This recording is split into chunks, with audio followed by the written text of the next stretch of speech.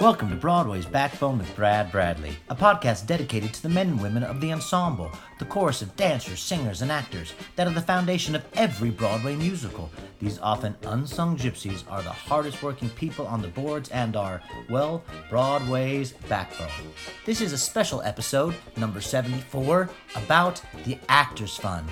My guests are Renata Marinero, Daniel Arno, Catherine Drury, Christopher Bloodworth, Tim Pinkney, Patch Schwadron, with a special soundbite intro from the Actors Fund acting president, Brian Stokes Mitchell. Actors Fund is such an amazing organization. I've been the chairman of the board now for 13 years, and I've been on the board for about 16 years now. And it's a human services organization that helps men, women, children, anybody that's made their living in show business and the performing arts in times of need or crisis or transition. There's a lot of different programs. People can go online at actorsfund.org and find out what we're about. One of the main issues we're dealing with, of course, right now, and it's always been an issue for performers, is insurance, health insurance. Performers have historically been underinsured or not insured at all, and the Affordable Care Act solved that problem, and now, of course, a wrench has been thrown into the works now, so we don't know what's happening with that, but we just opened a healthcare center right above the Actors Fund, and we've got a lot of places where people can be taken care of. Not only can they find insurance there, but they can get the care that they need.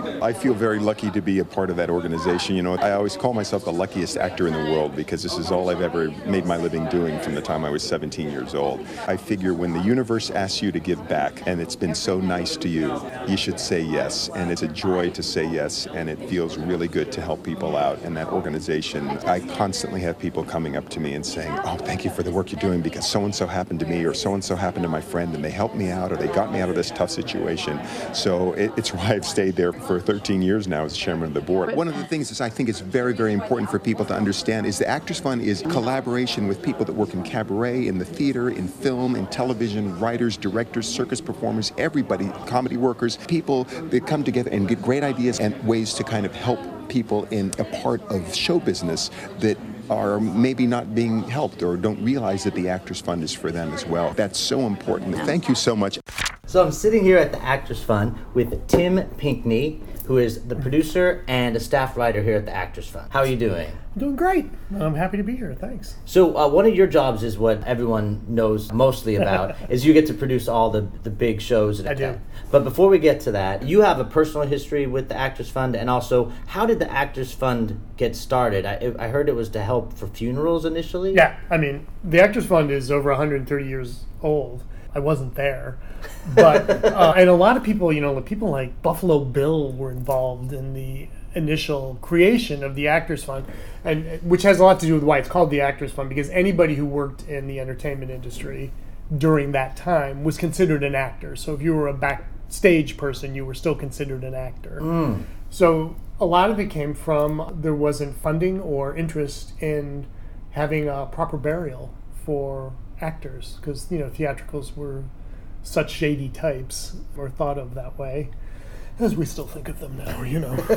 From the beginning, the Actors Fund has been set up to take care of its own, to take care of the community, and that's what we've always done, and that's what the organization continues to do. We do have, at times when somebody that was in our business that doesn't have any family, the Actors Fund will still bury them and take care of them to make sure that they have a proper burial at the time of their death. We've expanded and done so much more. We're probably best known for the nursing home in Englewood, New Jersey, which is a breathtaking facility. It's unbelievable how beautiful it is out there and how comfortable it is and how good the food is and how beautiful the grounds are. I know we all sort of sometimes joke about ending up in Englewood. We should all be so lucky as to end up in Englewood. It's a beautiful, beautiful facility. And then here in town, we help people with supportive housing and help them find affordable housing. We have the Friedman Health Clinic upstairs, so you can have all your medical care done here at the Actors Fund. They take every kind of insurance. If you don't have insurance, they'll help you get insurance. And if you don't qualify for some reason, they will still make sure you get the medical care you need. Financial assistance, all kinds of 12-step programs that are based here in the Actors Fund. There's a AIDS HIV initiative. There's the Phyllis Newman Women's Health Initiative. There's the whole career center for people that are looking for parallel careers for what they want, and it's all under the roof of the Actors Fund. The Actors Fund has like over 20-some programs, all available to anyone who works in the entertainment industry. So not just actors, but directors, singers, writers, people that work in film, cameramen, grips, ushers in the theater, box office people, any aspect of the theater, you can come to the Actors Fund for assistance. That's amazing. Free of charge. And it seems like it was during a hard time of the AIDS crisis is when the Actors Fund really put its roots down and was like, we need to help. Well, as you know, this community was gutted by the AIDS crisis during the height of the crisis in the, I guess, probably the mid-'80s into the mid-'90s. That, for me, I mean, my memory is that 10-year period where our industry was particularly hit.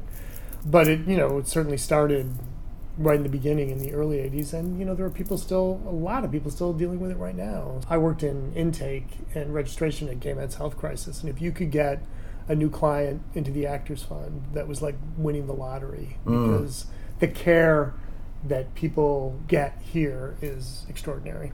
Yeah.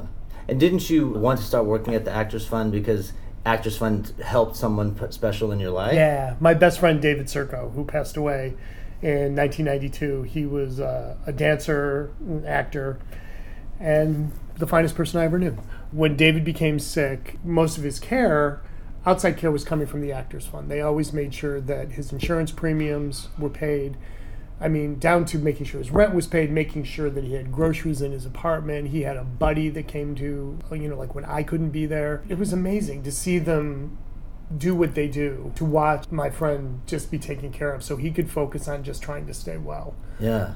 So it takes, the beauty of an organization like this is when you are dealing with any kind of life-threatening illness or any crisis or challenge, it takes the pressure off you from the real world. If you're worried about how your bills are going to get paid, or where am I going to live, or how am I going to do this, the Actors Fund takes that all off the table so you can focus on being, the best version of yourself and take care of yourself.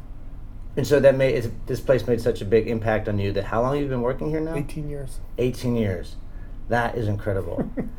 And it is incredible. And it's great. The part of the Actors Funds that you do, I think, is the part that all of us are more familiar with. Like, right. We go see, like, oh my God, look at that. I just saw the Millie concert, which was incredible, and you're doing a When Pigs Fly concert. Uh-huh. So the scheduling and the dealing with that must be like a headache in a good way. But that's before you even start rehearsal. So, how do you put together such an extravaganza that's for one night? Well, what's great is that because we're the Actors Fund, is people step up and really help us a lot. Because we do help everybody in entertainment. The different people that I go to, I get... Some people will volunteer materials and goods that we need. Some people will just give us a great concession and make it affordable for us to do this. The actors, of course, nobody works harder than the actors, and they volunteer their time. And if the level of talent didn't make themselves available to us, these events wouldn't take place. Right.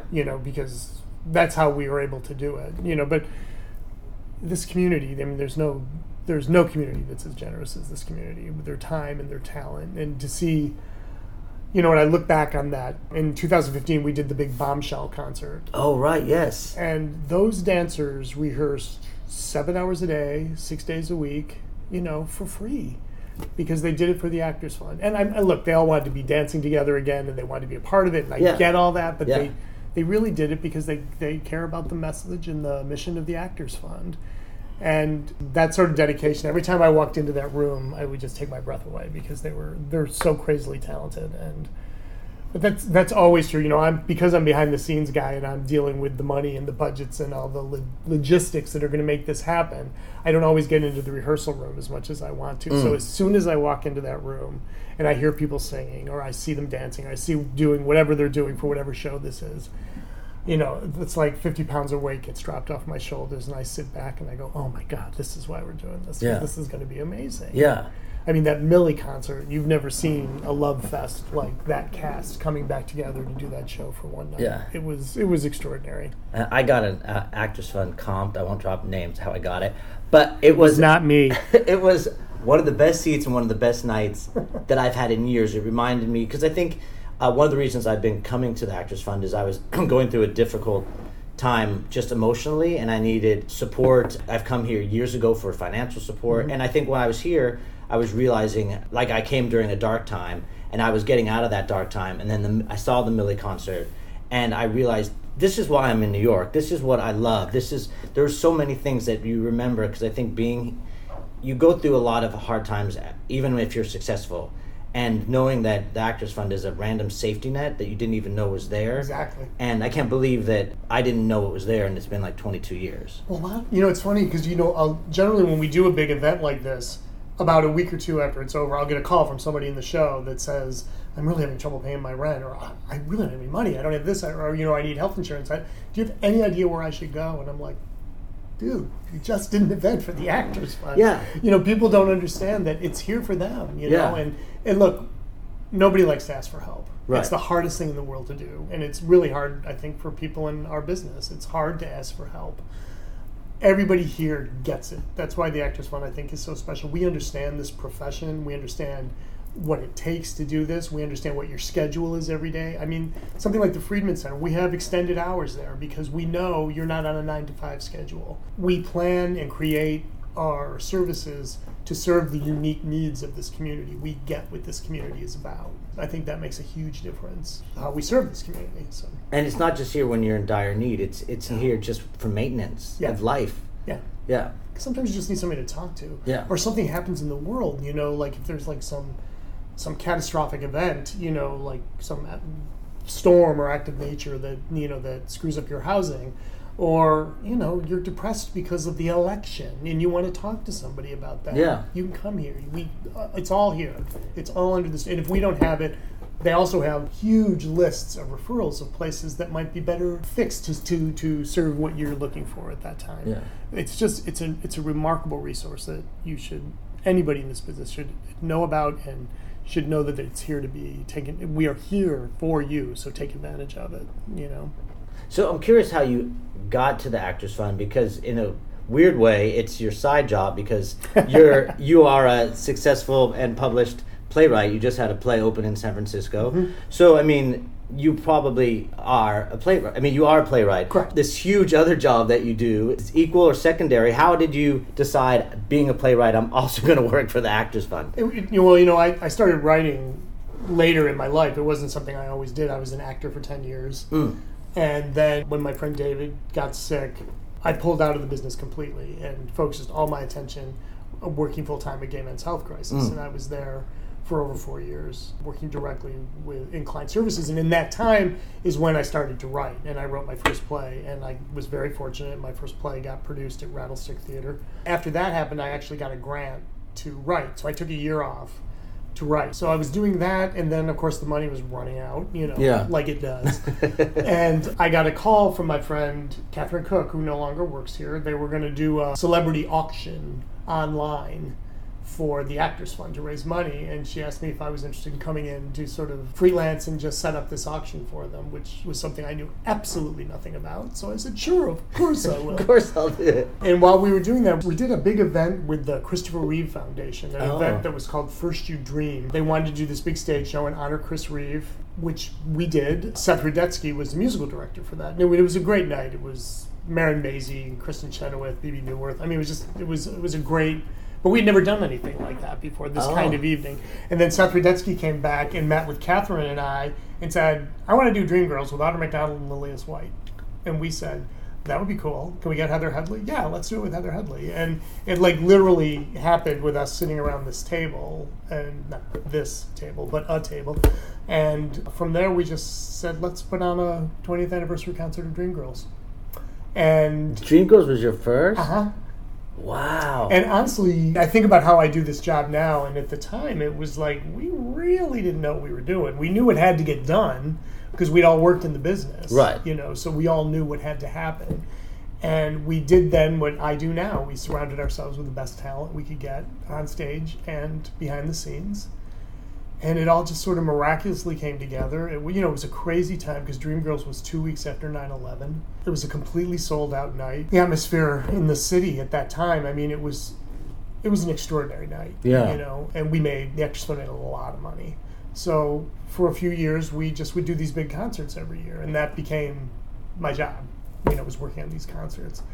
And then we just have done all kinds of events since then.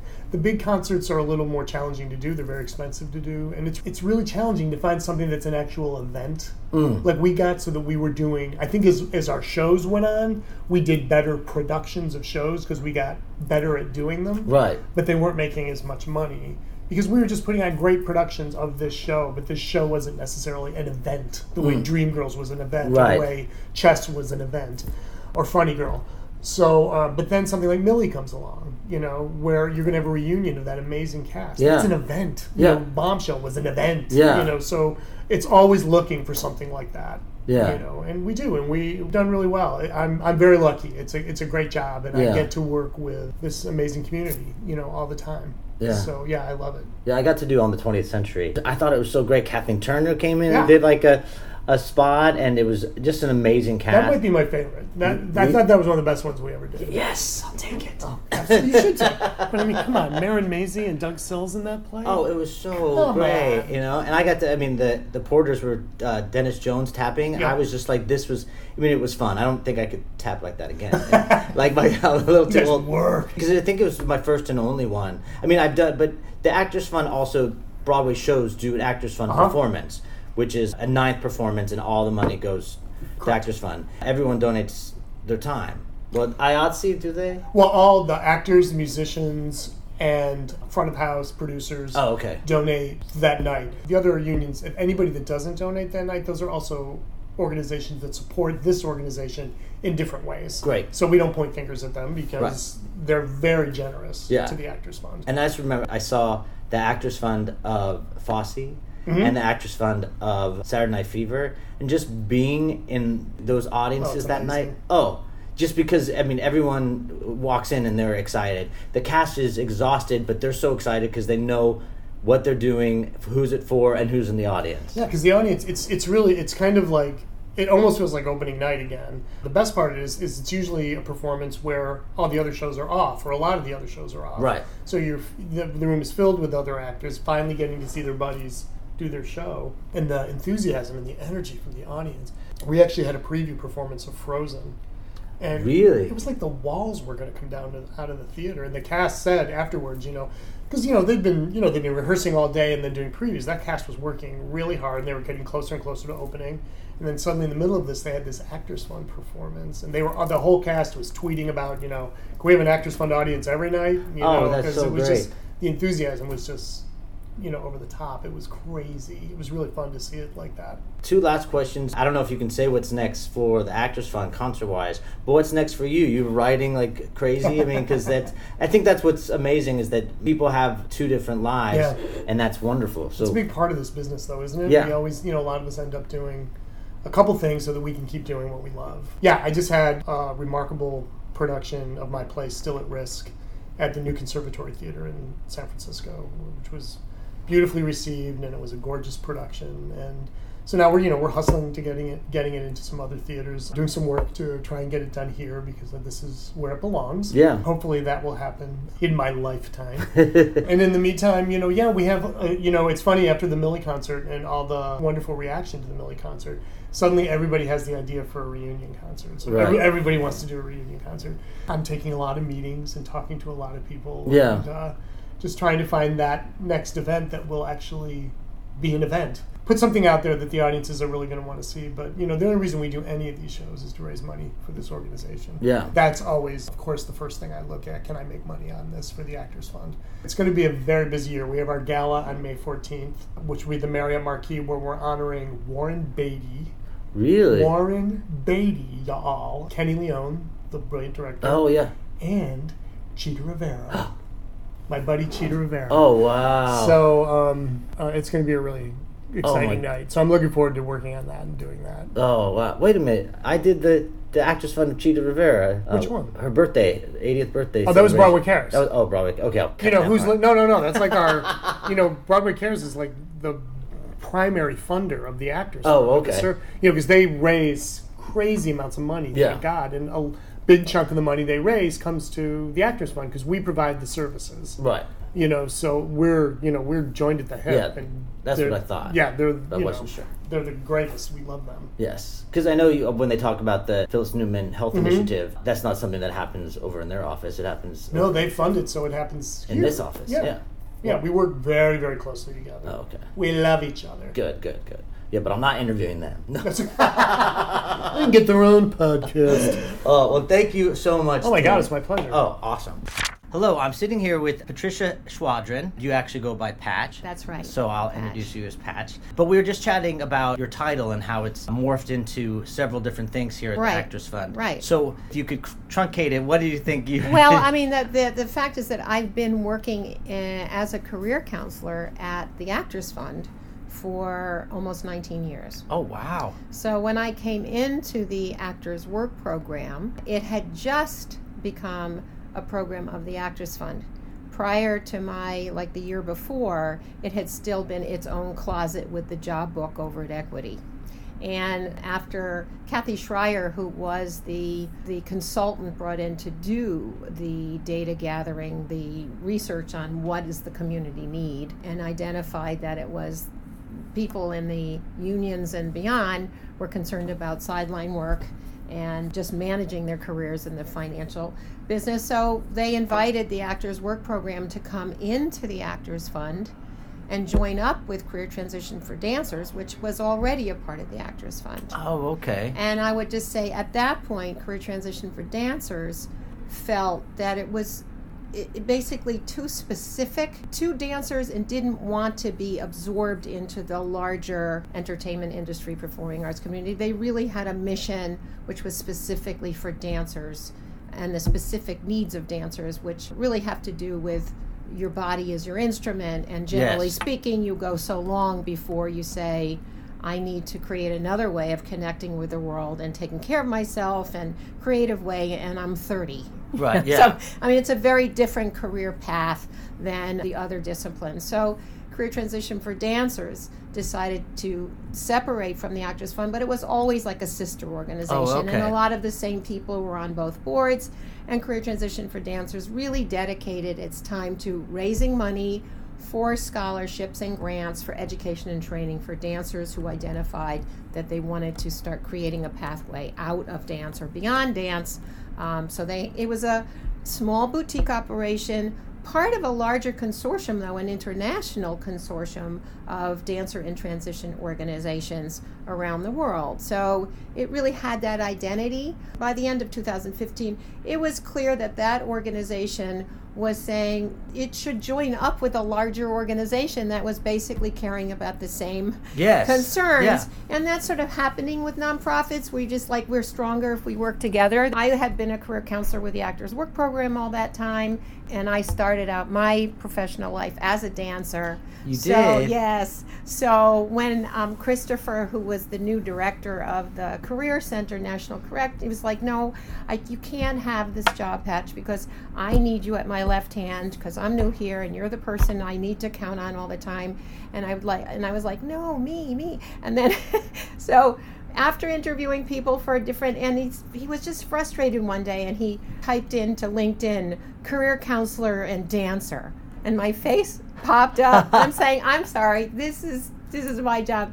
And it made sense because they really needed someone who could grow the program. They needed someone who was an Actors Fund person who understood the career needs of the population and also could run a program. Yes. So he finally, okay, you can be that, and we'll hire another career counselor who can be more of a generalist. But what's happened, because I've been here so long and I've worked with this population so long, and I'm such an Actors Fund true blue, I really am the senior person in terms of career programming. So I'm delighted. I mean, now he asked me, could you become the senior career counselor for Career Transition for Dancers? And I said, absolutely. And then after 2 years of that, well, could you just be the career counselor supervisor and just keep an eye on all the career counselors, but focus your one-on-ones and your programming to the dancer program? I said, sure. I mean, I've been doing that anyway. Yeah. So we've spent since 2016, really doing a lot of outreach, getting the word out that the Actors Fund is also for dancers. There was the Dancers Resource Center, and you may be speaking to Catherine Drury. Yes. And that was a program that was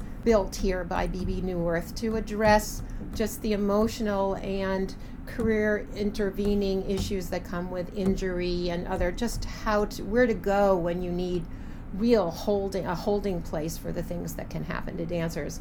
But the career piece was still a part-time career counselor at Career Transition for Dancers. So now that the career piece was here, and the Dancers Resources were here, we have a really robust program for dancers in all aspects of their career management.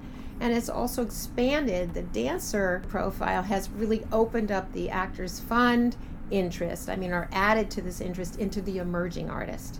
Yes, which I thought that was fascinating, that it doesn't matter if you're a community theater, an opera singer, if you're an artist, you're eligible for the Actors Fund. We do say that people need to have worked professionally in order to receive career services or to participate in workshops. The criteria for financial assistance, because the Actors Fund does give emergency grants, those criteria are very specific about how long you've been in the industry, your history of earnings, and so forth. But what we're trying to get out to the dancer and the general performing arts community is that you're welcome at the Career Center. Yeah. If you work in this field at all, come learn how to just make yourself more resilient to create a better plan for managing this life. If you're looking for financial assistance or scholarship or grant, you are going to be put through a little stricter earnings and work history criteria. Yeah, well, I know several years ago, I'm going to admit this, I went through a financial difficulty and I filled out all the paperwork. I was eligible, and the Actors Fund paid for a month of my mortgage and my electric bill. Yeah. That was unbelievable. I had no idea. And after doing all the shows and everything like that, you never think that you're going to be on the receiving end. But then when you are, it was so welcoming and pretty easy process. I mean, yes, I had to be vetted, but I mean, the difficult part was just taking the time to fill out the paperwork, which is just like going to a doctor's office. It's a lot of information you have to give. A little work for the money. That's yeah, and it gave me a whole month. Reprieve. Yes. So it's those type of programs that I think I'm shocked and impressed at, that people don't take more advantage of. I think that what I know is that what we do here is recognize that that's normal, what happened to you. Right? Yes. And so that's the nature of being a periodic episodic worker. We now talk about a gig economy in this country, but it was always the truth for performers. It was considered like, well, that's a failure if I go to the Actors Fund. It looks like I have failed. Right. And what the Career Center has, and Actors Fund in general, is turned from the disaster, when disaster strikes, to a holistic wellness organization, right? This is really just this big frigate has started to turn, and it was created as a safety net. It was formed because performers had nowhere to go in the late 1800s because they were considered unclean and not real people, and people would pay to be entertained, but if you can't afford it, get a real job. I mean, the general population's attitude toward the performer was that you're not a real worker. Yes. Right? Yeah. And if you aren't successful like we see, who we see in the movies and films, then you're not the real thing, so go get a real job. That's the message here is, okay, we get it. It's normal to have ups and downs. So we're given that that's normal. What can you manage? What can you put in place? So our financial wellness program, great. Workshops that I need to take those. Yes, everybody does. Financial wellness, the nuts and bolts of cash flow for artists. And have up and down. Does that mean you don't plan? No, you can plan even when you don't know where the money is coming from. You can have some sense of planning and some sense of what do I need to know, what do I need to do before I just fall off the cliff. And then I have to go to the fund for an emergency grant. So we're trying to say, how can we help build resilience before the roof falls in, but the roof will fall in. I mean, the number of people who, several things happen at the same time. Yep. The show gets closed, you break your ankle, your mother's sick. I mean, all these things can happen at once, and you have no income. And before the Affordable Care Act, you had no health insurance. Right. So the Actors Fund is always, what I admire about it is we're always saying, what is the need of the community now? This is what we did in response to the past stressors and strains. What are the new stressors and strains? So that's in the Career Center. We're talking a lot about entrepreneurship, that every performer needs to think like an entrepreneur. You may literally have a number of businesses that you run, but you have to see yourself as a business person. So this is like, how are we phrasing this? And that's the nature of the gig economy. How do you juggle? We talk about your life as a portfolio career. You have several things going on at once. Is it balanced? When does it go out of balance? And if it goes out of balance, then what can you do to make it a better representation of how you want to spend your time? So it's an ongoing assessment. You're always in it. And what I say, the underlying theme here is managing change. Yeah. It's all about change. Yeah. It's all about change for everybody, but that's everybody else's problem. Right. Yeah, I think one of the things that's I would be scared though is thinking that I needed a career transition. I mean, and yes, it does happen. So I know walking in here, you must deal with people petrified. Like, I don't want to have a different career. Yeah, I want to continue doing this. Yeah, and here's the thing. We had to take on that name. That is the official name of that organization. Yeah. As I say, it relates to a cohort of international. But we're really, the Career Transition for Dancers is a program of the Career Center. So for the dancers who are considering, I planned to go to medical school before I became a dancer, and now I'm done dancing and I want to go back to medical school. You know, that's for the people who have that intention. That's what that program is for. The Career Center in general and the career management aspect is basically whatever you need. And I try to explain that to dancers. If I could take that T out of there and make it an M for management, you would feel a lot better. Yes. Also, I'd like to make that a lowercase t because we're always in transition. Yes. So the dancers, you know, we're trying to get the emerging dancers too. So I've been going out and talking to like graduating or seniors and mostly modern dancers, because that's who goes to college. You don't find the ballet dancers in college, generally speaking. But you know, there's a big modern dance life in academia in this country, and these are young dancers who want to come to New York and to the main cities. They wanted modern dance is their connection to the world. So I've been going out like at Gibney. Do you know about Gibney? Yes, I do. They are doing a series of programs and asking us to provide content about how do you do this. So I have a workshop that's, you know, basically school to career, which is like a 2-hour kind of workshop interaction with students who come to New York. Their organizers bring them to Gibney for a day-long workshop. They bring us in to talk about what do you have to put in place that you're in a sense not even aware that you have in place now. Right. And then what does it look like to be in New York and do that? And it's not like, I've never wanted to be the voice that says this is really hard, don't even try. But it's like, this is really hard, learn how. Right? Yes. So it's not the what, it's the how. Yes. Well, I found it interesting that you said about accepting yourself as an entrepreneur, which then means I should take a course here, because like I'm a performer, but now I'm a podcaster and I'm becoming a playwright, but I don't doing it. And I'm gigging, I'm thinking I'm surviving and I'm trying to stay creative. Yeah. But it's learning how to say, no, you're managing your career and your career is changing. Right. So strategies like time management. You know, that portfolio career workshop we do is we're looking at what's in it and how is it working and what are your various needs, and time management, financial management. These are all like the word of the 21st century is mindfulness, right? Yes. And so every one of these workshops is, how can you be monitor and mindful of what you're doing? You want everything you're doing to be directed toward a goal that you are intentional about. That includes relaxation and eating well, and watching your dollars and taking care of your family or whatever your relationships are. This is like really, as I said, a holistic view of what it is to be a working artist in this country. It's all on you to determine what it's going to be and to set your goals. But you need a team, you need a community, you need information. Yes. Constantly. And that's what this place is about. So one of the more satisfying phenomenon of having been here so long is that people keep coming back. And they're not coming back because they're failing. They're coming back as saying, I did that thing for 3 years and then this other deal, so I figured I'd come back and check in and see what else is going on here. Oh, yeah. Yeah. Yeah, I'm definitely going to come back. Yeah.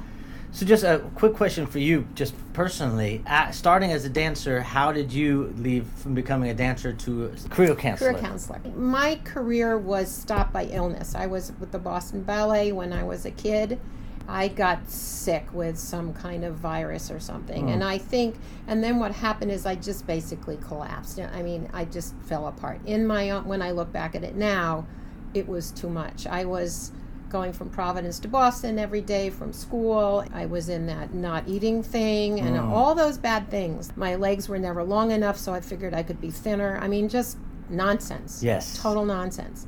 So but normal nonsense. That's what's so. That's a normal way for a dancer to think. On an adolescent mind. Yeah. Who just wanted to smile and tell everybody's fine, and I didn't want to admit to anyone that I was scared or unhappy because they'd say, "Well, you're smart. You can do something else," and that was the last thing I wanted to hear. Same thing that you were reflecting before. So basically, my body took care of me and said no. So I spent number of months, my thyroid got thrown off, gained weight, all that kind of stuff. When I pulled out of it, I decided, okay, I am a smart person, and I went to college where normal people were. The other thing that was true in the background is my mother was an assistant to Adrian Hall at Trinity Rep, which was for 27 years. I love Trinity So Rep. I grew up in Providence. I grew up at Trinity. That whole theater community was my family. So it was just normal for me to be around creative people who made a living doing that and felt that was their primary interest. So that was just a value that I had. And I went to school. I went to Brown. I stayed in Providence. And then I started writing theater reviews, and when things came, and it was like, I like to write. I knew what I was talking about, sort of, so I figured, okay, I'll write. If I can't do it, it's interesting to me to try to put in words something that's not words. Or that was an event that happened, a theater piece happened. How do you explain it to people who weren't there? I thought that was interesting. Yeah. So then I went to journalism school. My father was very supportive, and I thought the arts writing was interesting to me, but I was really at sea in my relationship to dance and so forth. And then I met my husband, who was a journalist, and we moved back to Providence, and I knew I wanted to have children. I knew I was really interested in family and making a life and a family life. And since I was happy to take on that role, and he was happy to go fight the dragons. So we have 3 kids, and in watching those kids grow up, I got even more fascinated by what is that creative development in a person. So my 3 children the oldest is 42. She's a painter and teaches art at college. And my son is a musician who lives in Bushwick and is a composer, in-house composer at a music production company, and has his own band, and he's selling his own singer-songwriter. He went to the auspicious Juilliard School. That's what the conductor called it one meeting. Yes. Yeah, in French horn performance, by the way. But now he's a singer-songwriter. Impressive. Yeah. And my youngest one is her 3rd year of teaching at Florida State Dance Department, and she's a PhD Dr. Schwadron.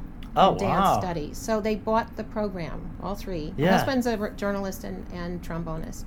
So that was all fascinating to me. And we lived in LA for 17 years. And when my youngest one was turning 8, I thought, this is dangerous. I was the volunteer lady in those years at school. But aggressive volunteer lady. Created a nonprofit organization for the neighborhood school. I did I edited the newsletter for our synagogue. I mean, I was like crazy, right? Yeah. I thought, this is dangerous, because if something happens to my husband, I've been out of the workforce for 10 years. So I did take a part-time job with a career counselor who put an ad in the Temple newsletter. Oh, wow. So I said, Susan, I could. So I was working part-time as an admin, and I was listening to what she was doing with clients, and I thought, And my husband said to me, I said, I'm helping her write reports that she's doing, because she was also what they call a vocational expert to the courts. Part of her practice was doing full assessments of people involved in wrongful termination or divorce cases. To say what the person's current and future employability and wage earning capacity would be. Susan could not type, and I was a researcher. So basically, she would say, here's the story on this person, go find out what the jobs are, what the pay rate is. And I would do full research, because the journalism background, and write these reports. And after a while, and they were used in court. I mean, she would be deposed in court and the whole thing. And after I said to my husband, I'm not real happy about this information being used in an adversarial system, although it's really interesting for me to get this information. And he said, well, you're in a career counseling office, you may have noticed. What would you like to do? Yeah. So I said, I want to be Susan. So Susan Miller, and she's still a wonderful practitioner in LA. So I went to grad school. I went to Cal State Northridge and studied educational psychology and career counseling. And within 2 seconds, it was clear that the population I cared most about were performing artists. So then when we moved, and I did my career transition for dancers, the Actors Fund were all out in LA. I had, colleagues that I was meeting. And then when I moved back to New York, because my husband came to the New York Times, networking, they had an opening at the Actors Fund. And next thing you know, at the Actors Work Program. Yes. In 1999. And you've been here ever since. Ever since. One last question. You mentioned you had a meeting today that the Actors Fund is very bi-coastal now. That's amazing. It's really a national program. We have, there are big offices in LA, which really then handle the Western region. And this is a very big active office here in the Eastern region. We have in the middle, there is a part-time social worker and a part-time dancers career counselor in Chicago. There are efforts now to raise funds to build Chicago presence and the Midwestern presence as well. So when we were looking at this bi-coastal, it's over 100 people that are working on behalf of people over the country. The impact with hurricanes and in Texas and in Puerto Rico, the amount of help that we're giving people all over the country, and the dancer piece particularly, there's funding for us to do outreach. I've traveled to a number of cities to just meet with dancer groups to let them know that the Actors Fund is a resource to them. Our data this year showed that the populations that we're working with, first comes, actors, next comes dancers. Wow. The message is getting out. I talked to clients last week, someone in Israel, in Great Britain, in Germany. These are American dancers who are working overseas and are asking about their planning. That's fantastic. Yeah, it's really fun. Well, I'm so glad I stumbled across it. There's a very informative email. Yeah. And I just don't always read it, and I'm going to have to start reading it more. Yeah, and coming to things. What I would encourage people to do is on actorsfund.org website, on the bottom on the right, you can just sign up for a newsletter.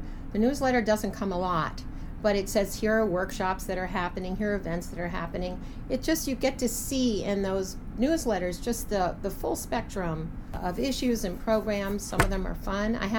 Next Monday, we've started something called Conversations With, where we invite a speaker. But we've done 3, and they've all been around books where we've invited the author.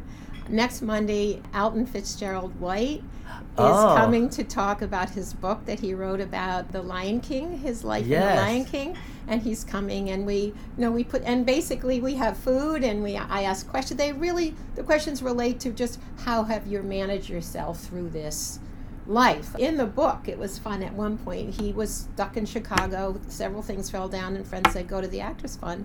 And they gave him money to get him out of trouble, just like that one shot. Yeah. And now he's written a book, and he's doing public speaking, and he did a TED Talk, and he's helping kids, and he's like, you just keep, creating and recreating yourself. And what have you learned? And it's about his childhood, but it's these stories I think are very, very helpful for people to hear. That it's a journey for everyone. Yeah. And you don't get to control the story, but you do get to control what you learn from things. This woman, Susan, I worked next to for so long, 8 years. Her statement was, "We learn the most from our most horrible experiences," and it's just true. Because, yeah. Yeah. And we have places like the Actors Fund to well, help and that's support the thing. you. And come here and people are they can't believe, first of all, in orientation, like, okay, I'm not weird here.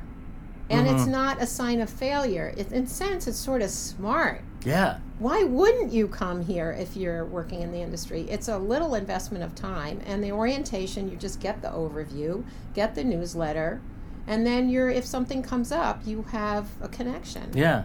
Well, thank you so much, Patch. My pleasure. And I look forward to taking advantage more of this place. I look forward to seeing you here. Yes.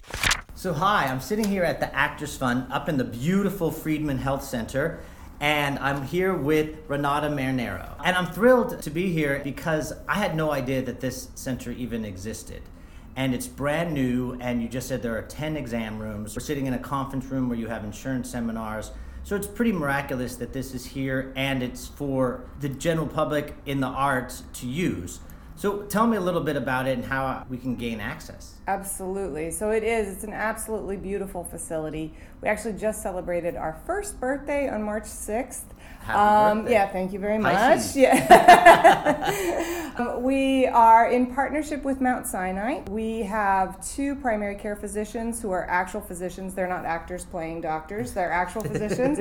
And they're very good at what they do. They're wonderful, wonderful, warm, caring, committed people. One is a family medicine practitioner. The other is internal medicine and sports medicine. We also have a dermatologist here on site on Thursdays. And we will be getting a physical therapist, which is very important for this community. Yes, coming, it is. Yes, probably in May or June. So it's a primary care and specialty care center located in the heart of Times Square. We are at 729 7th Avenue on the 12th floor, so it's between 48th and 49th Street, so easily accessible. We have extended hours here, so we really wanted to be sensitive to entertainment industry needs. We're open until 7 o'clock every night, except for Fridays. We open at 8:30 in the morning. We have fabulous medical assistants, wonderful staff who always get rave reviews for their phlebotomy, and we have a really great committed staff of insurance counselors as well. So one of the things that we wanted to keep in mind in opening this health center was that their insurance status comes and goes in the industry, Yes. you know, right? So you may get 6 months of insurance or a year of insurance, and then all of a sudden it's gone, and you're not familiar with the health insurance industry. You don't know what all these terms mean. You don't understand what the options are. And also, P.S., they're constantly changing, right? Yes. So we've got 4 people on staff here who can really help you understand what your options are. They are not brokers. We are not making any money off of this. We are very unique in that we offer very comprehensive information, unlike if you went, for example, to apply for Medicaid in a local office, they would only know about Medicaid, right? But Right. Here we know that as an entertainment industry member, if you just went off of your union coverage, for example, you might be eligible for what's called the COBRA subsidy. If you're eligible for COBRA through an entertainment union, you may be eligible for a subsidy to pay for for the state to pay for half of your COBRA premiums. Really? Because COBRA's expensive. Right. I know I personally have opted to not be insured for 2 or 3 months in between just because I couldn't afford the COBRA. Right. So if you had come to us, and we really encourage everybody to come to us first, if they have any kind of health insurance question, healthcare question, you should think about us first, because that is out there and a lot of people don't know about it, and people aren't taking advantage of it as much as they could. So we can tell you about that subsidy. It's very easy to apply for. There's just a 1-month look back as far as your income goes. So they want to see that your income is below a certain amount in the prior month, and then you get 12 months of your COBRA premiums paid for you at 50%, which is a huge deal. Huge. So the Actors Fund lobbied hard for that more than a decade ago. We're really proud that exists in New York State. You can take advantage of it. And those are the kinds of things that the insurance counselors at the Friedman Health Center would be able to help you understand. And so do you have to be a union member? Do you have to be a theater performer? Great question. No, absolutely not. So we see everybody here regardless of their union coverage. So you can be union, non-union, as long as you're a member of the performing arts entertainment community, you're welcome to come. We take a lot of different types of insurance. Obviously, we do take all of the union plans. Right. We also take almost all employer plans. We do take Medicare. We take a couple Marketplace or Obamacare plans. We take the Essential plan, which is for anybody that makes less than $24,000 a year. And we also do discounts for people who are uninsured. So let's say that you didn't know about that COBRA subsidy, right? And you know that you're going to be uninsured for 3 months.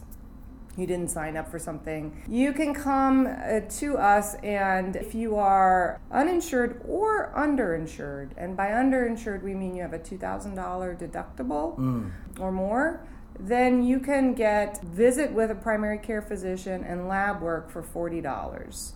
As long as you have been a working member of the entertainment industry. So you would meet with one of the insurance counselors. They would look at your income and your industry income, see if you meet the eligibility guidelines, and then you can come here for $40, and you're getting an amazing service. Yeah, so it's much, much cheaper than going elsewhere, paying full price. Yes. And not only that, but you've got really fabulous physicians who really understand the industry. They get it that maybe you need to go you need to perform tonight and your voice is not working correctly, or you're a dancer and you've got this chronic back pain, or whatever the situation is. So you can also, if they have doctors, if you have strep throat, you have a lab. Exactly. So it can be something as a stub toe to chronic pain. Chronic conditions, acute conditions like a stub toe, strep throat, any of the things that you would see your general primary care physician for, you can come here for. And in addition, of course, also the dermatology, the sports medicine, and the physical therapy. Can you walk in, or is it you get appointments? We do encourage people to make appointments just because it can get, nobody likes to wait. So when you've got walk-ins, sometimes it can get backed up. So we do encourage you to make an appointment, even if it's to call the day of. Frequently, we can accommodate you the day of. But we do ask that people call in advance, and we'll get you in. You can also make an appointment via ZocDoc. A lot of people make an appointment via ZocDoc. So. Oh, this is fantastic. And I just have to ask, who is Friedman? Samuel J. Friedman, yes. So Samuel J. Friedman, that was father of Jane Friedman, and that is who the health center is named after. So she was a benefactor. Oh, she was a benefactor. Yeah. Oh, well, we have to definitely thank her. Yes, absolutely. And also Broadway Cares, Equity Fights AIDS, SAG-AFTRA Foundation, they all contributed. Oh. Yeah. Well, this is really great. You mentioned on the way in here that you also have wellness programs and different types of workshops and seminars. Yes. And that's all free? That's all free, yeah. So the wellness events and the seminars are free. So I'll start with the wellness events. So we do a monthly wellness workshop here. So far, we've had a workshop in January on female reproductive health. We did one in February on nutrition, where the nutritionist actually came in and cooked here. She made some chili. It was really great. Now we're having one how to handle insomnia. So a lot of people, it's New York City. Nobody gets enough sleep. Yeah. And how can you treat sleep problems without medication? So we've got a sleep doctor coming in from Mount Sinai to talk about that. So every month it's a different topic. We will be having our doctors doing something on chronic back pain, on repetitive stress injuries. We've got something coming up on dermatological issues with our dermatologist. We've got something on vocal health. We're doing a vocal health seminar as well as a hearing screening.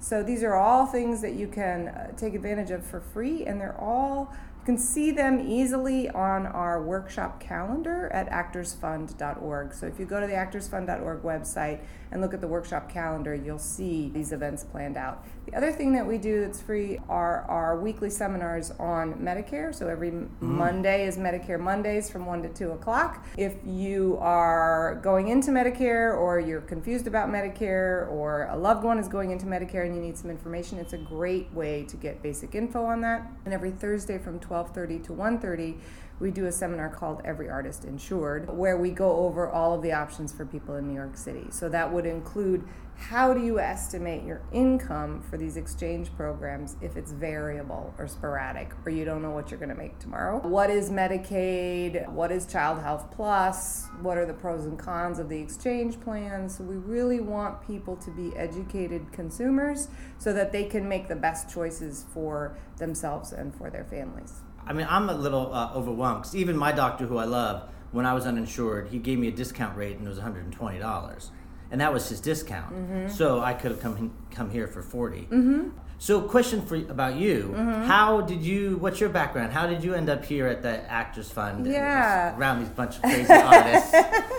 So I'm a social worker. I would never have the fortitude that it takes to be in the entertainment industry. I so admire everybody, the ushers, stagehands, directors, everyone in this industry, because it is. If I was an usher, I'd be here all the time for back pain, because they stand so much and have to be like alert. Right. Oh, yeah. That's people don't realize that those type of jobs are just as hard as in your body. My first job actually was as an usher on Broadway. So, really? Yeah. I actually grew up in Kansas City, but my father lived just down the street in Manhattan Plaza. He was an actor, and so he got me this job as an usher, and I was petrified. It was probably it just seemed like the hardest thing, because people would come up and they would complain, and they'd come in late and they'd say, oh, somebody's sitting in my seat, and it was really tough. So that was my first job. So at that point I was like, yeah, I'm never getting into this. This is too hard for me. So I ended up going into social work, and I've worked in various hospitals in the city.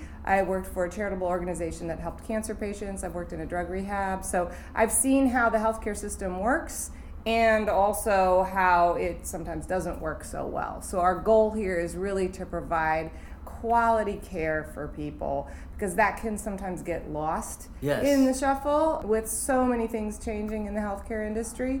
So we really want to make sure that people are treated as people and not as numbers, and that their needs are met, and we really have a great team here, so I'm super proud of them. You really do. I'm a bit of a hypochondriac. I go to doctors all the time, but I have several friends that, because it's such a pain in the butt to go to the doctors and insurance, they'd rather just skip it. And then, 3 months later, I was like, oh, how's this injury? And they're like, oh, I don't know, I didn't go to the doctor. Because of the hassle. Yes. And this place sounds like it eliminates that. Yes. And on top of it, educates you. I definitely would love that insomnia workshop, because I do take medication and I wish I didn't. Yes. So just knowing that these type of things are at your fingertips is amazing. And now I'm going to be doing it. That's how I found out about so much of this, is I started doing some of the programs here, and it kind of opened my eyes. Yeah. And they're like, have you been to the 12th floor? I was like, no, why? What's there? They're like, you need to meet Renata. So thank you so much for this. I really appreciate your generosity. So great, thank you. Thank you so much. My pleasure. All right. I'm sitting here at the Actors Fund with Christopher Bloodworth, and he is the National Director of the Career Center. And you also have an MSW after your name. What does that stand for? Masters of Social Work. Of social work? Yes. Wow. Yes. So if people come in and they also have issues that go along with their career, they can talk to you about that. I don't think I can ever perform anymore. This is driving me crazy. Absolutely. One of the core components of our services is being able to counsel people through the complexities they experience having a life in the business. And so some of it is absolutely socially related. So they might have some either cognitive or emotional problems that they are experiencing, and we can begin to work with them on helping to resolve those issues. It seems like almost everyone, once you choose to do show business as a life, you're going to have social and emotional issues. I think it's just part of it, because you realize that you're always going to be transitioning and always auditioning, and it's crazy. Having a place to come that you can talk about things that is free is amazing. So what is it that your actual position here? So as the National Director of the Career Center, my responsibility is to set all of the policies and procedures related to helping artists begin to understand how to navigate their career through the industry. And a lot of that navigation includes having to have alternative sources of income. And so that's the sideline gig. What I try to tell people to avoid is the soul-crushing gig, those things that they don't want to do but they feel they have to do in order to make a life for themselves. So our job is to help them find meaningful work that puts aside those soul-crushing gigs so that they are able to thrive as they're working in their primary discipline, not just survive. That's amazing, because I think for me personally, I did a year of a soul crushing side job, and it was so miserable that it wasn't even worth the money I gave, and I didn't know that there was something like this to do it. I've had amazing survival jobs that have helped me thrive. What type of jobs? I'm just so curious, because I might need to do this when I get back into town. How do you find jobs that are right for you, that aren't go be a waitress at Applebee's? No, it's a good question, and actually a lot of artists who end up coming to us experience the same thing. One, they've not heard of our services, and as a result of not hearing it, they've been trying to figure it out on their own. And also, a lot of artists aren't thinking about what is meaningful work and what meaningful work means. Yeah. And so there is no one career pathway that we can prescribe for everyone in the performing arts and entertainment. What we do is we work with each individual to figure out what their curiosities are, what their passions are, and we try to connect those passions to their purpose. And so what we like to say at the Career Center is that we help you find your and. And that is that I'm an actor and I really love working with animals, right? So how can I figure out ways to derive an alternative source of income working with animals? Because that brings me the same level of joy and passion as when I'm on stage. right? And so that's what we do. So we have career counselors that work with individuals one-on-one to help support their unpacking or discovering their individual voice and their individual interests so that they can begin to move in that direction and not necessarily fall into those areas that they've become accustomed to, which then becomes the survival jobs, which then becomes the soul-crushing work that they don't really want to do, but they default to because they are used to doing it. Right. And then you end up walking to an audition with an empty soul and you don't get a good job because you don't have time to practice prep for the audition because of your job. But what if, say, I do like animals. I don't even have a pet. I have no skill with it. Like, my resume is just really performing. So it's like, then how do I come to you and say, you know what's something that's meaningful to me would be like, I would love to deal with the handicap. But I mean, I have no experience. I mean, how do you find someone's meaningful job when they only know how to sing and dance? No, that's a good question. What we do is, once a person has figured out what their interest is, right? So we'll go through a number of assessments. So we have the Myers-Briggs assessment, for example, the MBTI, which we take and give to individuals, that helps to point exactly to where someone's interests may lie. And not only are we doing that type of assessment, we're also doing other forms of assessments to help figure out what drives you, what moves you. Once we figure those things out, and let's say, for example, you don't have experience working with animals, but you're interested and curious about establishing that, we'll set up a series of interviews, informational interviews between you and people, let's say, that we have connections with, so that you can go and shadow those individuals who are doing that type of work to see, does this resonate with me? And if it does resonate with you, then you can begin to figure out, are there opportunities for me to work with this individual or other spaces that I can do some volunteer work that will allow me to build up my resume and build up the skills that I need in order to make this a full-time avenue. So that's an example of what we might do. But one of the things that we found is that when people are beginning to dive into their end or unpack their end, they actually have been doing work in that area, or they've been doing things in that area, but it's never clicked to them that could become a source of income, right? Yeah. So it's just a matter of getting people to see what they're not seeing. Yeah. I think my personal fear is reaching out to someone like you about, when you say the word, career center. I'm like, no, show business is my career. I don't want to put my effort into learning something else because it's gonna distract me. But it's also, I think on top of that, it's a fear of failure.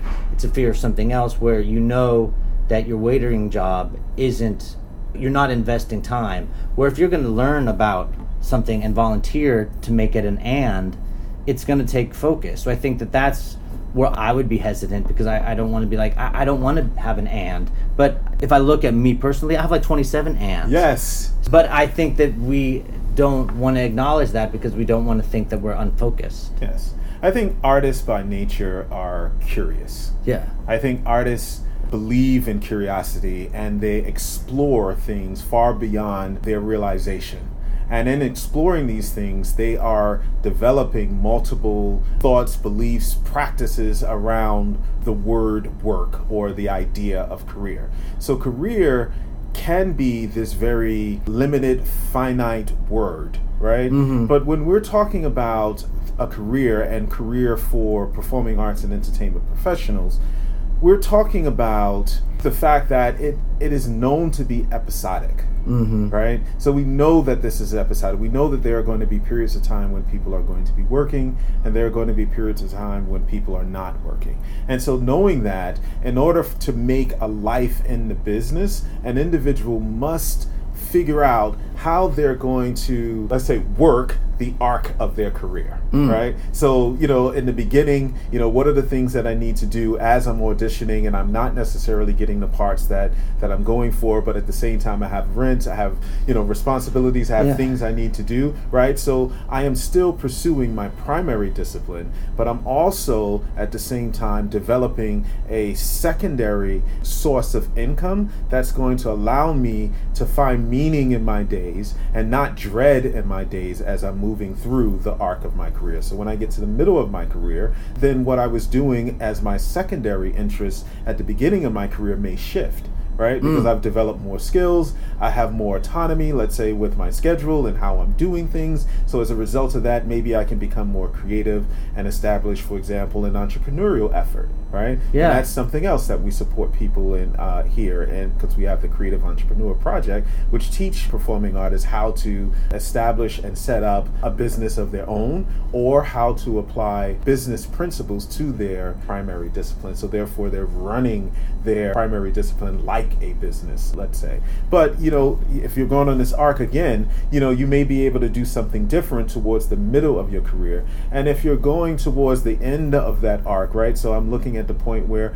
wow, my life is changing and I may want to do something different. So maybe now I want to teach, or I want to add teaching along with my acting, or teaching along with my writing, right? That's going to help me bring in an additional source of income. So I guess our point here is that we're not telling artists to turn away from their primary focus. Our goal is to get artists to recognize that there has to be an additional source of income or multiple sources of income in order to support you as you're moving through your career. And those sources of income should not be things you just do. They should be things that mean something to you, that informs your work, that helps you begin to think holistically about what it means to leave an impact through your art or otherwise in the world.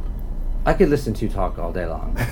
No, I mean, this is amazing. And I think too, because I know for me, I'm trying to find meaning just in my life and realize that I'm not always getting the meaning back from show business as I used to, and that I put too many eggs in that basket.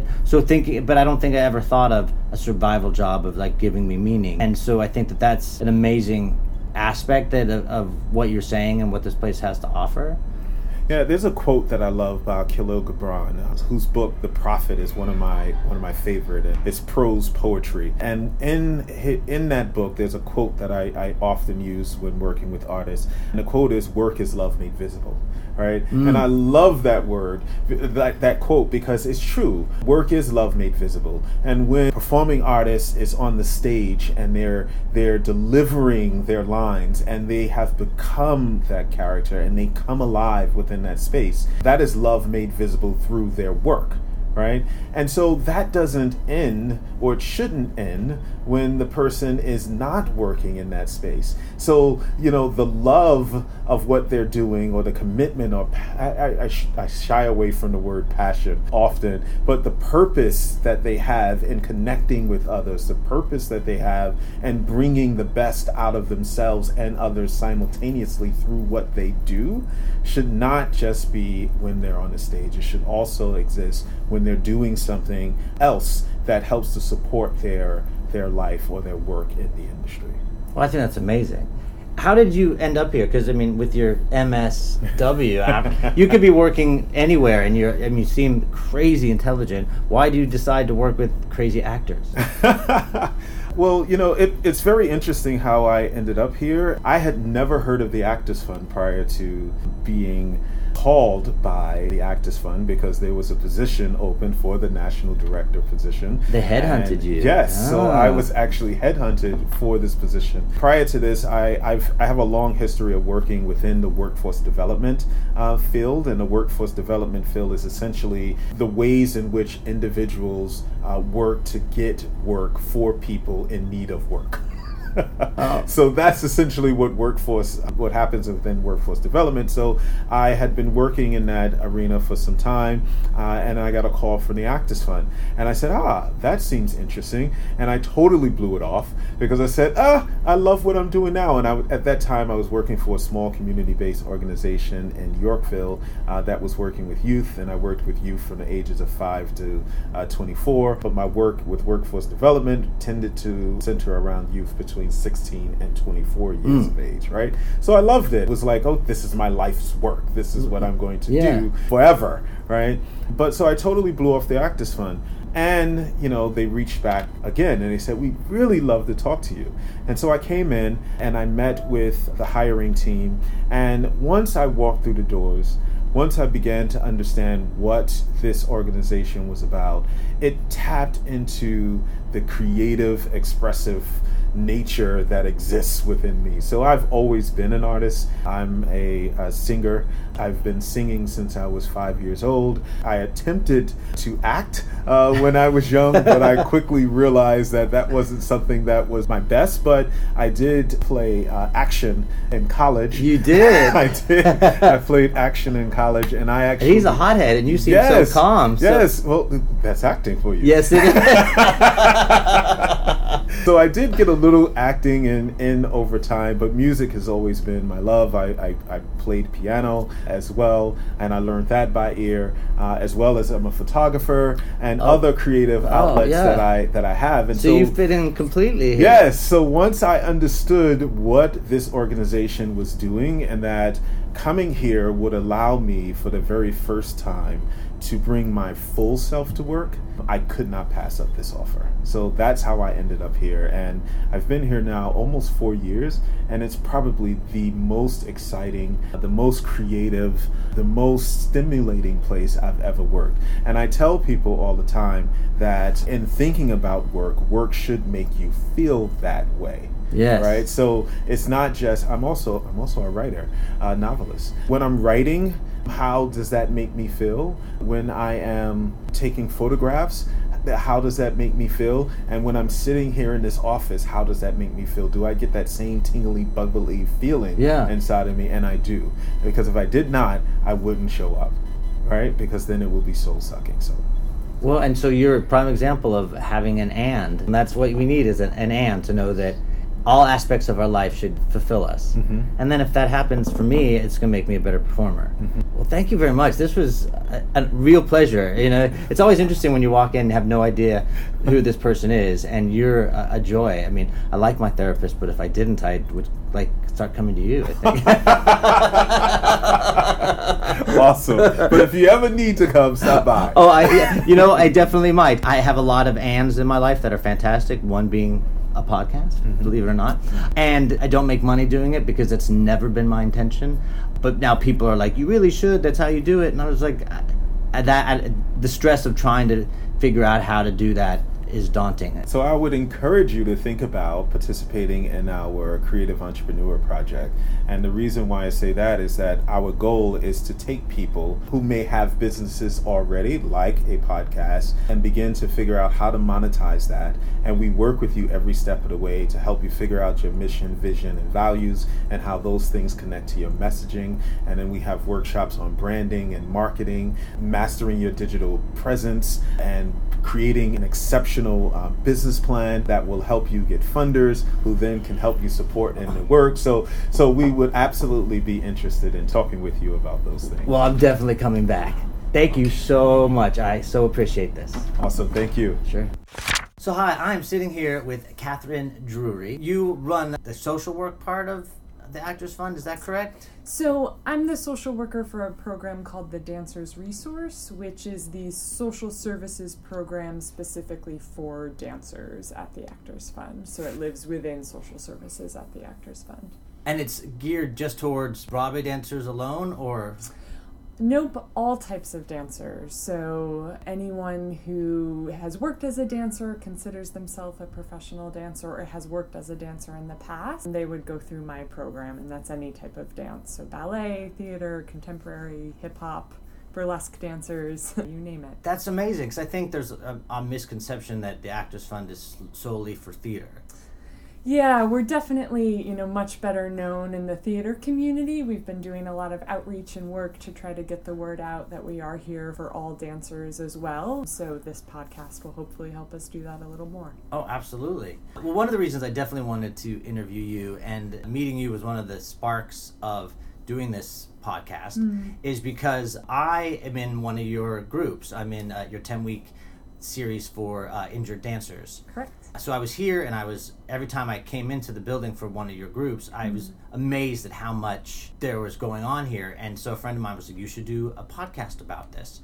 And so I definitely wanted to interview you, because it's an amazing thing to come into a group of like-minded people, because of my group alone is a mixture of every type of dancer there is in New York City, and there's such a commonality of it that, I mean, no matter what your age or your gender, knowing that there's a program that's specific to the social mentality of a dancer, which is very different, is amazing. So tell me about your programs. Yeah, so, well, just to say, you know, that diversity, I think, is part of what makes the group so rich, as you see kind of shared experiences and shared challenges across the different dance discipline.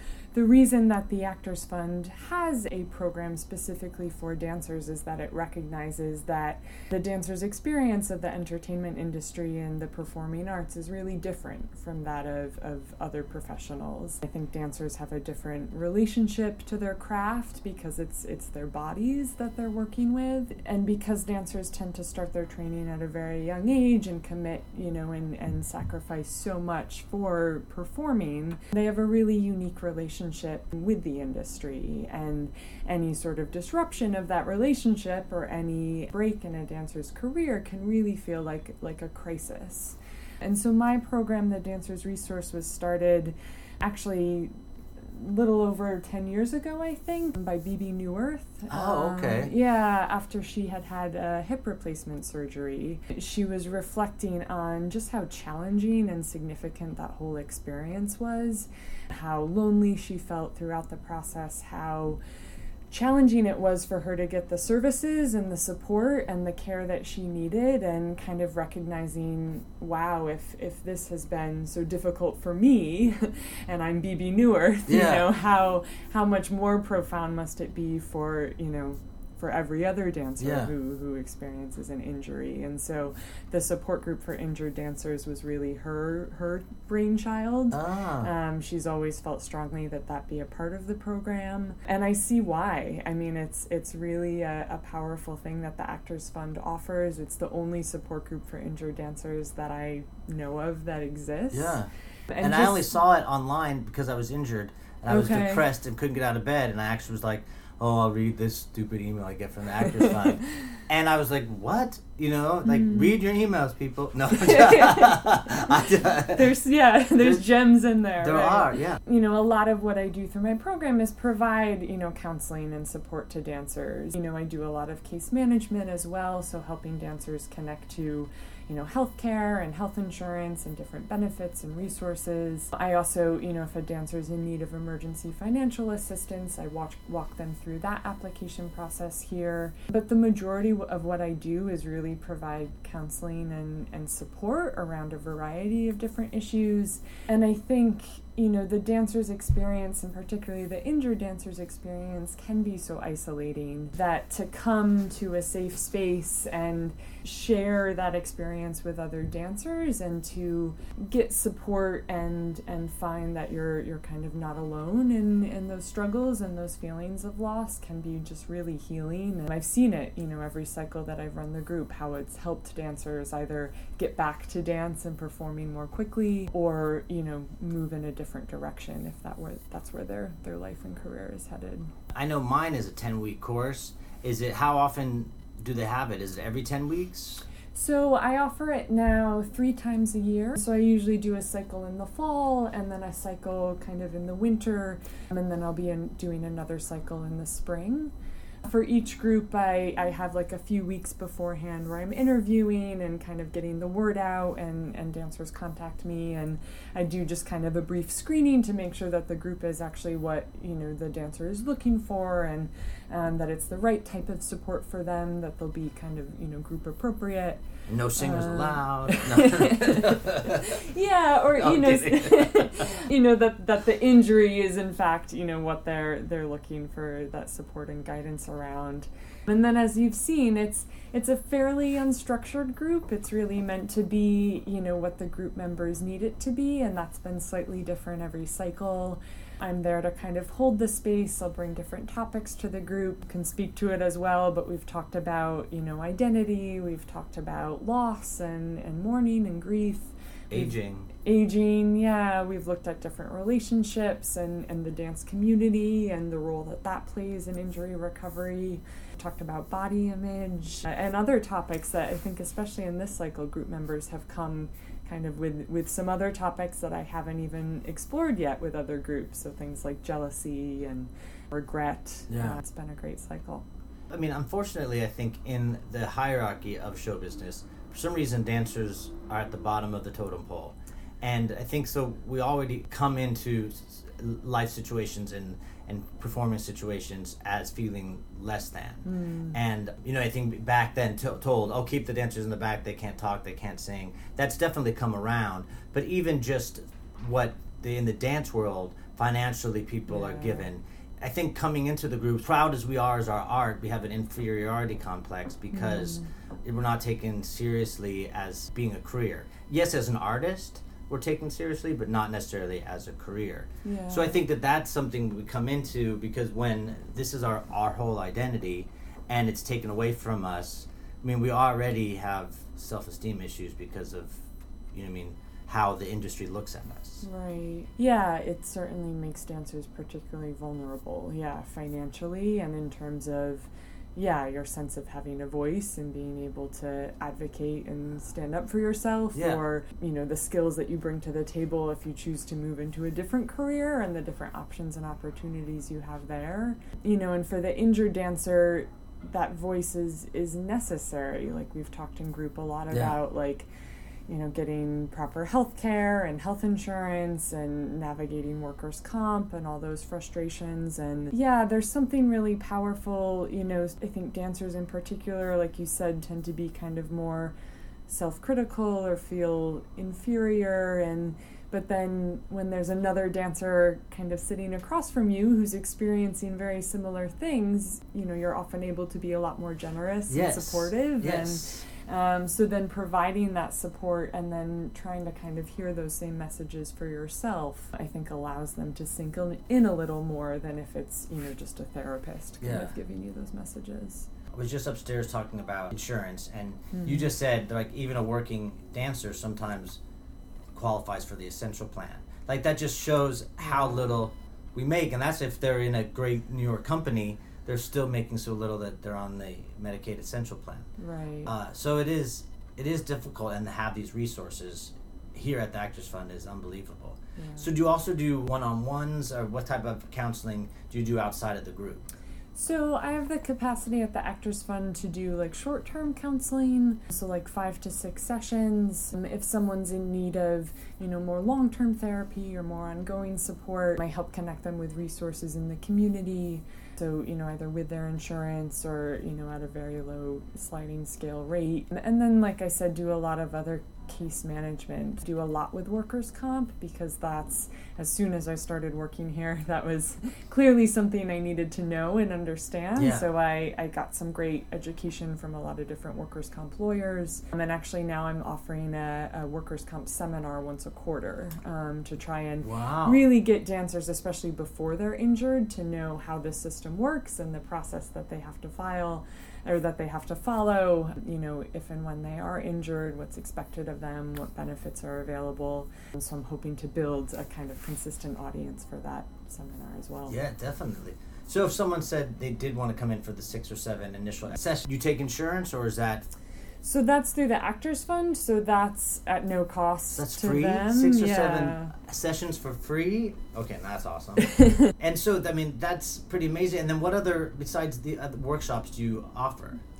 The workman's comp one, I would love to take that one. Yeah, so, there's a lot, as you've interviewed other people and discovered, there's a lot, that my colleagues offer at the Actors Fund that I direct people to, stuff at the Career Center or housing, health insurance. Our financial wellness program is amazing. I'll do kind of different outreach events, like we've done some things at Gibney or other hubs where dancers gather to try and share, the resources that are available at the Actors Fund, but also to provide, this education around how to access healthcare, how to access mental health care, how to get the benefits that you need. So we're always just kind of tailoring what we offer based on what the community is asking for. It doesn't have to. And at the Actors Fund, we're happy to travel elsewhere and speak to specific communities as well. So question for you, Yeah. How did you end up at the Actors Fund with this very unique specialty in dancers? Yeah, so I've been a clinical social worker in the city for so many years now. Do you have long legs? Were you a dancer? So I grew up training as a ballet dancer. I studied at an intensive ballet school and repertory company into high school, and it was a big part of my identity, and it definitely formed me for who I am today. I ultimately chose after high school to go to college and pursue other things, which was a difficult decision at the time. But, dance has remained part of my life. I took a break from it for a while and have gone back to class here and there over the years. Still go back and see dance performances, certainly. So I had been working as a social worker, working mostly with adolescents and young adults. I worked in foster care for a time. I worked for some different hospitals. And as I was just kind of seeing what was out there and what was next for my career, kind of stumbled across this role working with the Dancers Resource, and it seemed a perfect blend. I think my work with teenagers has actually Help with dancers, is that what you're saying? It's informed my work just because it's a lot around change and managing change and coping with change and stress. And so that's equipped me well clinically, I think, for working with dancers. BB has felt strongly that a former dancer should be in this role because I think it also does provide me with some understanding. I never danced professionally, but just recognizing the love for dance and sense of identity with dancing and with dance as an art form helps me to build that rapport, I think, that much quicker with my clients. Oh, well, great. Well, I think you're amazing. I'm sad that our group is ending because I've gotten so much out of it. You have good skills, but also the freedom of the room for people to say what is on their mind and then to be healed by other people is wonderful. And I think for dancers it's great because we already have a group mentality when it comes to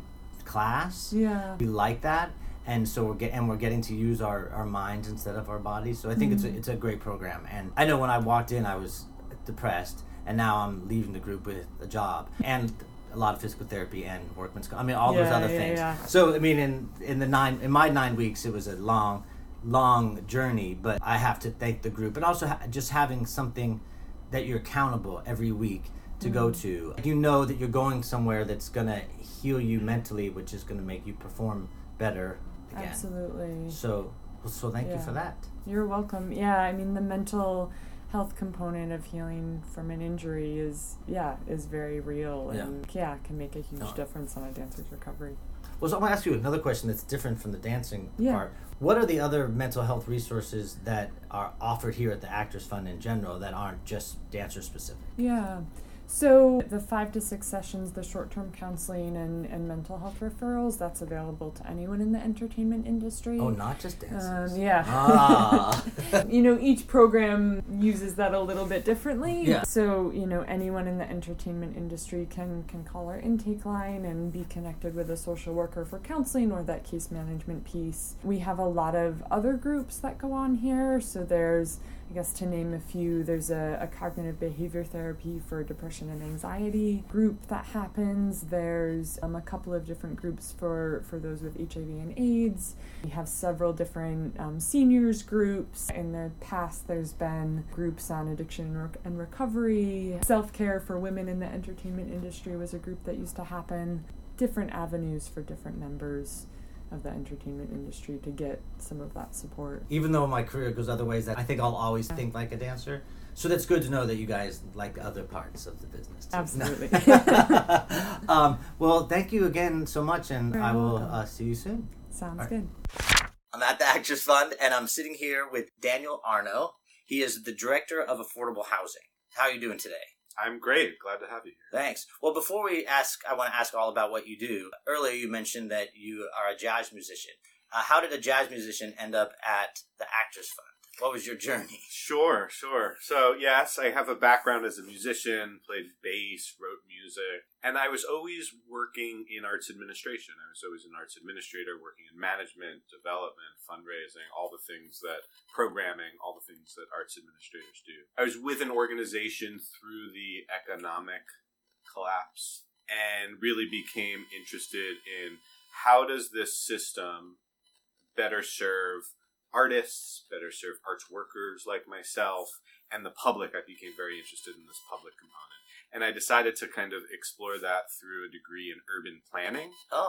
So I really got the nuts and bolts of urban planning, so looking at public policy and real estate development and how we plan cities to better serve people. But I always focused on arts and cultural policy and cultural development. So I'm really excited to be here at the Actors Fund, where I can kind of connect those two worlds, arts and urban planning, to do this affordable housing work. Really with the goal of creating more sustainable communities for artists. Well, I'm going to play dumb and it's not artificial. What does that mean, affordable housing? Like, you can say, hey, here's an apartment for $100. I mean... Right. So affordable housing is subsidized by the government. And when we talk about affordable housing, we typically think, the first question is affordable for whom?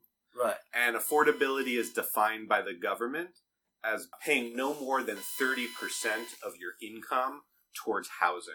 As a renter, that means towards rent and utilities. So again, affordable housing subsidized by the government and generally defined as paying no more than 30% of your income towards housing. So is it just eligible for people who are actors, performers, musicians? I mean, how does someone contact you to say, I need this type of help? Sure. So all affordable housing is based on income eligibility. So that's a big thing that we look at. Before I dive into that, maybe I can back up, tell you a little bit about our housing work at the Actors Fund. Our goal, I think, really in terms of affordable housing initiatives is increasing access to affordable housing opportunities for our constituents, right? People who work in the performing arts and entertainment industry. We do a lot of educational programming and resource sharing through our Housing Resource Center. So that's an online tool. We have lots of great stuff at actorsfund.org for you to check out. Again, that's Housing Resource Center at actorsfund.org. We also have in-person seminars, so group seminars focused on applying for affordable housing in New York City, for example. We have another one focused on Apartment Hunting 101, which is strategies for finding an apartment on the open market. We do one-on-one consultations that are aimed at a variety of specific topics. So, in addition to those educational programs and resource sharing programs, we're also involved in policy and advocacy work focused on affordable housing more broadly, but also affordable housing for artists. And then we're also involved in developing affordable housing. So we have a portfolio of properties, some of which are here in New York City, assisted living facility in New Jersey, and another affordable housing property in Los Angeles. And then increasingly, we're working as a partner with developers who are creating affordable housing too. Oh, that's fantastic. And I mean, I had no idea. I mean, I knew there was an Actors Fund building because I think I've gone and gotten a flu shot there maybe once. But I don't think I realized how you got in, and anyone can be eligible. Yeah, eligibility, typically we start, again, I mentioned this, income eligibility. That's the big thing to think of. When I say income eligibility, it's at a number of affordability ranges, ranging from extremely low to moderate to middle income. Okay. Affordable housing for everyone. Yeah. And it just means that there's income eligibility criteria, and also rents are restricted depending on what affordability level you fall into.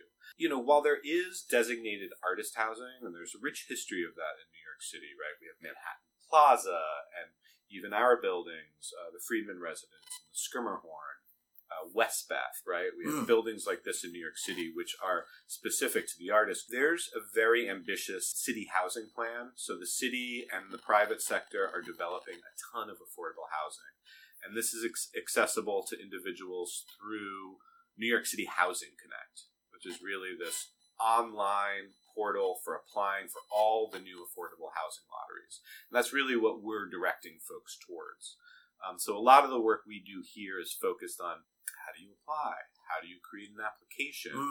How do you, and this is the crux of it, I think, for most artists particularly, or folks in the gig economy more broadly, is how do you calculate your annual household income? It's something that's very easy to do for someone who might have a single employer and 1 or 2 W-2s at the end of the year. Right. For folks who work in the industry whose income is episodic, right? It comes in episodes. Yeah. It's fluctuating. It comes from a ton of different sources.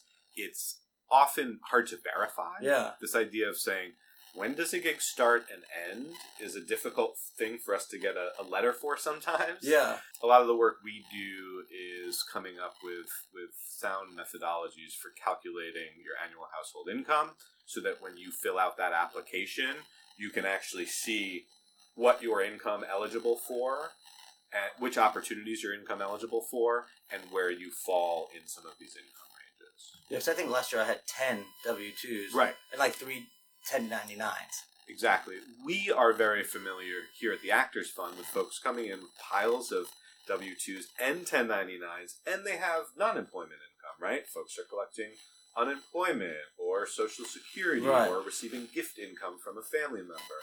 Lots of different types of income that they look at. While we're familiar with how to deal with that, a lot of the folks, a lot of the developers and the third-party marketing agents who interview people for housing don't necessarily sift through those forms. So part of the work we do is help prepare people to go into those interviews, help them understand their income and how to present it at those housing interviews. Well, say you get a great apartment in one of the buildings, and then after being there for a couple of years, you book a Broadway show, and it's going to run for a long time. Now that your income goes up, do they kick you out, or do they raise your rent, or? Right. No, the good news is you jump through a lot of hoops at the initial certification. Once you get the lease and you're in the building, while they do recertify your income periodically, if it changes, that won't impact your tenancy. In other words, it won't impact you getting kicked out, or it won't impact your rent going up or down. Oh, okay. So the good news is, once you're in, you're in. Yeah. Just there are some rules that affect the developer. In other words, if your income goes, let's say, 40% over the maximum income limit that they allow in that unit, that developer might have to allocate another unit to the affordability program, but it won't impact you as a tenant. Oh, okay.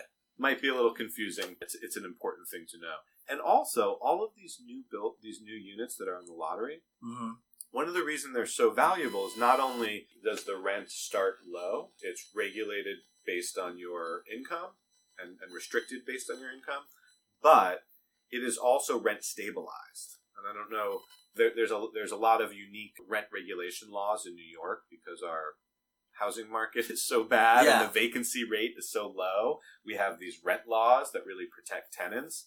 So rent stabilization is one of these laws, and all of these new apartments that you can get through the lottery are rent stabilized, which means that your rent can only increase a small regulated amount each lease period. So that's a very valuable thing. Well, thank you very much. One last question. Sure. Where's your favorite place to go listen to jazz in New York City? That is an incredible question. Okay, so I absolutely love the Vanguard, right? Okay. It's an institution, a listening room. It's for musicians. The programming is wonderful. It's also pricey. It's a lot of tourists go there. It tends to be an expensive night, but I love that room. One other jazz room that I love, Smalls is still doing great. I love Smalls. Yeah. Yeah, I used to like going there when I smoked, and it was disgusting because you're trapped in the basement. I remember those days well. It was bring your own booze, and you could smoke in there. Yes. And the fire hazard of it, but the music was great. Great, yeah. It's still a place to see really great players. And do you play? Unfortunately, not as much anymore, but I have young kids in my life right now, and I play music with them, actually more guitar than bass, but the music I'm doing is mostly with my kids right now, which I love. Yeah. Well, thank you very much. I appreciate your time. Great. Thank you.